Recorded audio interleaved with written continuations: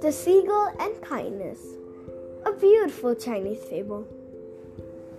In an old kingdom, there lived a wealthy and powerful man who loved seagulls.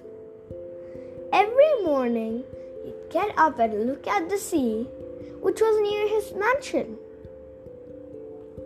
He would contemplate those white birds that amazed him for hours. One day, he found a seagull on his terrace. He was quite shocked and ran over to look at it. The man then saw that it was wounded. He took it in his arms and ordered his doctors to heal it. The wound wasn't very deep, and the seagull recovered pretty quickly. The man was ecstatic.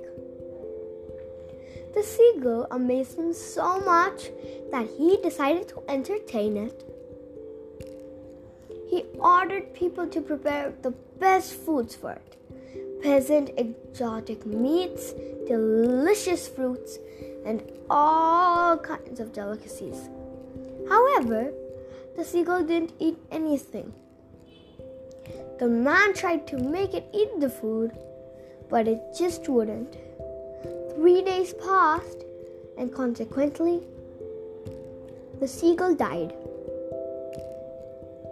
This is a Chinese fable that teaches us how sometimes love isn't really love. It's just selfishness. The man in the story thought that the seagull would like the same things he liked. He only focused on himself instead of what the seagull really needed.